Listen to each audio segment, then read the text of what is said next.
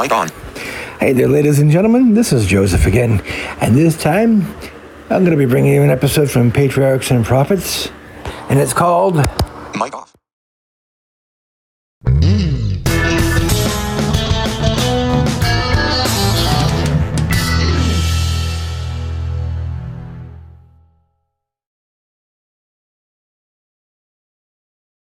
Mic on.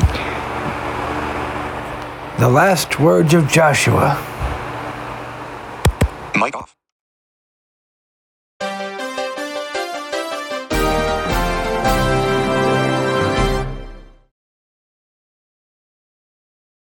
Mic on.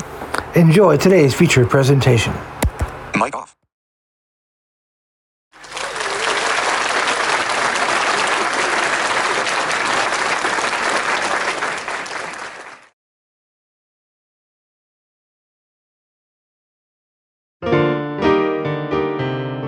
Chapter 49, The Last Words of Joshua. This chapter is based on Joshua 23 and 24.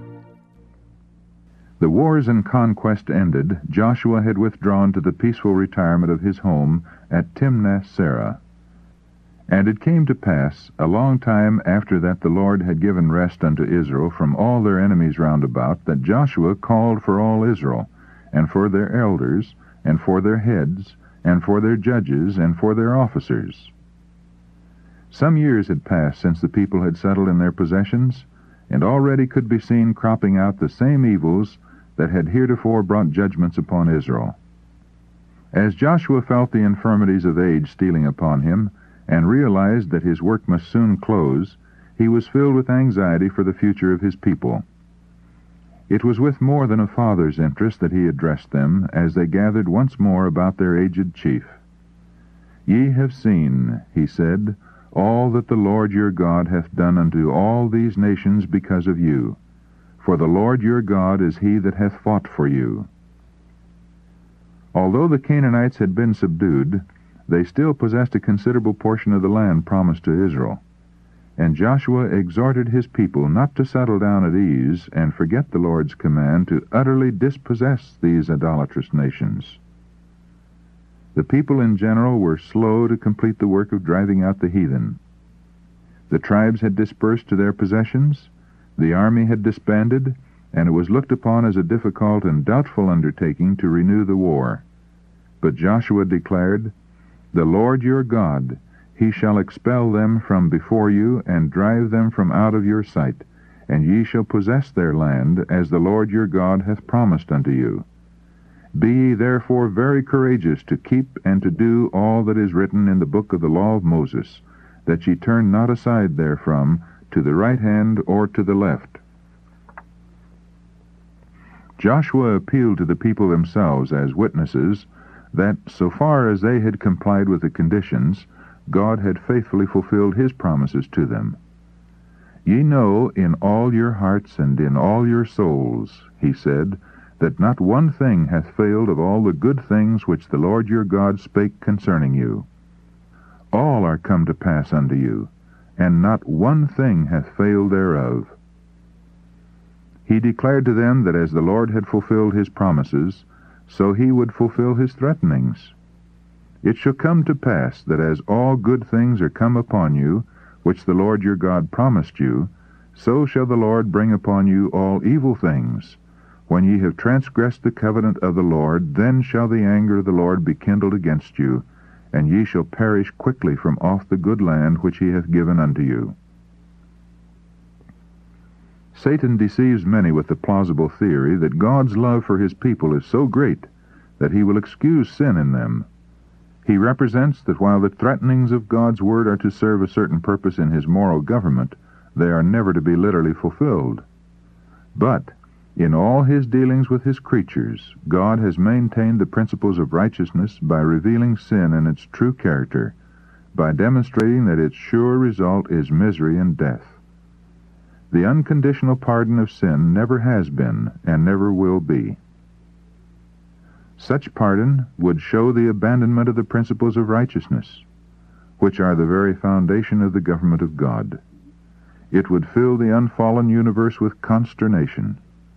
God has faithfully pointed out the results of sin, and if these warnings were not true, how could we be sure that his promises would be fulfilled? That so-called benevolence which would set aside justice is not benevolence, but weakness. God is the life-giver.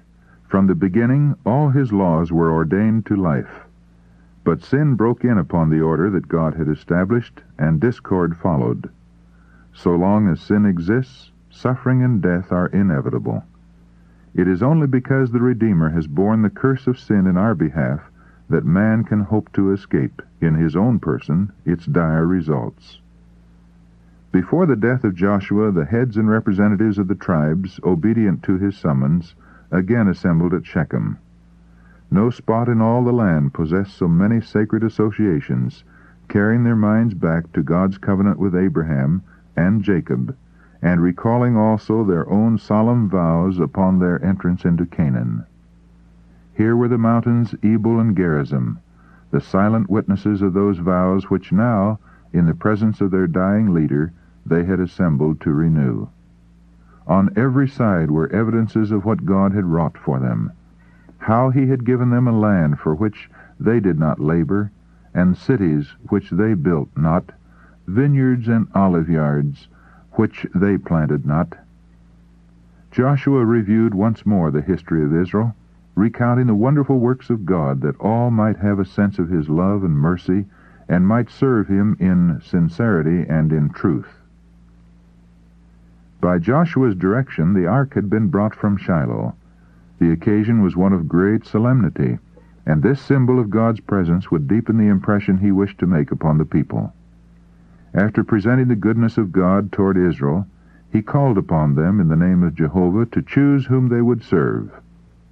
The worship of idols was still to some extent secretly practiced, and Joshua endeavored now to bring them to a decision that should banish this sin from Israel. "If it seem evil unto you to serve Jehovah," he said, "choose you this day whom ye will serve." Joshua desired to lead them to serve God, not by compulsion, but willingly. Love to God is the very foundation of religion. To engage in his service merely from hope of reward or fear of punishment would avail nothing. Open apostasy would not be more offensive to God than hypocrisy and mere formal worship. The aged leader urged the people to consider, in all its bearings, what he had set before them, and to decide if they really desired to live as did the degraded idolatrous nations around them. If it seemed evil to them to serve Jehovah, the source of power, the fountain of blessing, let them that day choose whom they would serve. The gods which your fathers served, from whom Abraham was called out, or the gods of the Amorites, in whose land ye dwell. These last words were a keen rebuke to Israel. The gods of the Amorites had not been able to protect their worshippers. Because of their abominable and debasing sins, that wicked nation had been destroyed, and the good land which they once possessed had been given to God's people. What folly for Israel to choose the deities for whose worship the Amorites had been destroyed. "As for me and my house," said Joshua, "we will serve Jehovah." The same holy zeal that inspired the leader's heart was communicated to the people. His appeals called forth the unhesitating response, "God forbid that we should forsake Jehovah to serve other gods." "Ye cannot serve the Lord," said Joshua, "for he is a holy God. He will not forgive your transgressions nor your sins." Before there could be any permanent reformation, the people must be led to feel their utter inability in themselves to render obedience to God. They had broken his law, it condemned them as transgressors, and it provided no way of escape. While they trusted in their own strength and righteousness, it was impossible for them to secure the pardon of their sins. They could not meet the claims of God's perfect law, and it was in vain that they pledged themselves to serve God. It was only by faith in Christ that they could secure pardon of sin and receive strength to obey God's law. They must cease to rely upon their own efforts for salvation, They must trust wholly in the merits of the promised Savior if they would be accepted of God. Joshua endeavored to lead his hearers to weigh well their words and refrain from vows which they would be unprepared to fulfill. With deep earnestness they repeated the declaration, "Nay, but we will serve the Lord." Solemnly consenting to the witness against themselves that they had chosen Jehovah, they once more reiterated their pledge of loyalty, "The Lord our God will we serve, and His voice will we obey." So Joshua made a covenant with the people that day, and set them a statute and an ordinance in Shechem. Having written an account of this solemn transaction, he placed it with the book of the law in the side of the ark. And he set up a pillar as a memorial, saying, "Behold, this stone shall be a witness unto us, for it hath heard all the words of the Lord which he spake unto us. It shall be therefore a witness unto you, lest ye deny your God." So Joshua let the people depart, every man unto his inheritance. Joshua's work for Israel was done. He had wholly followed the Lord. And in the book of God he is written, "The servant of Jehovah." The noblest testimony to his character as a public leader is the history of the generation that had enjoyed his labors.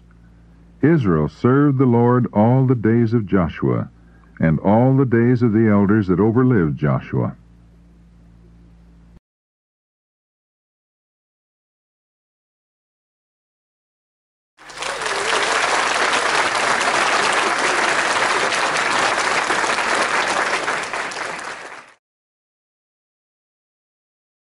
Mic on.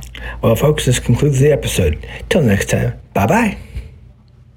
Mic off.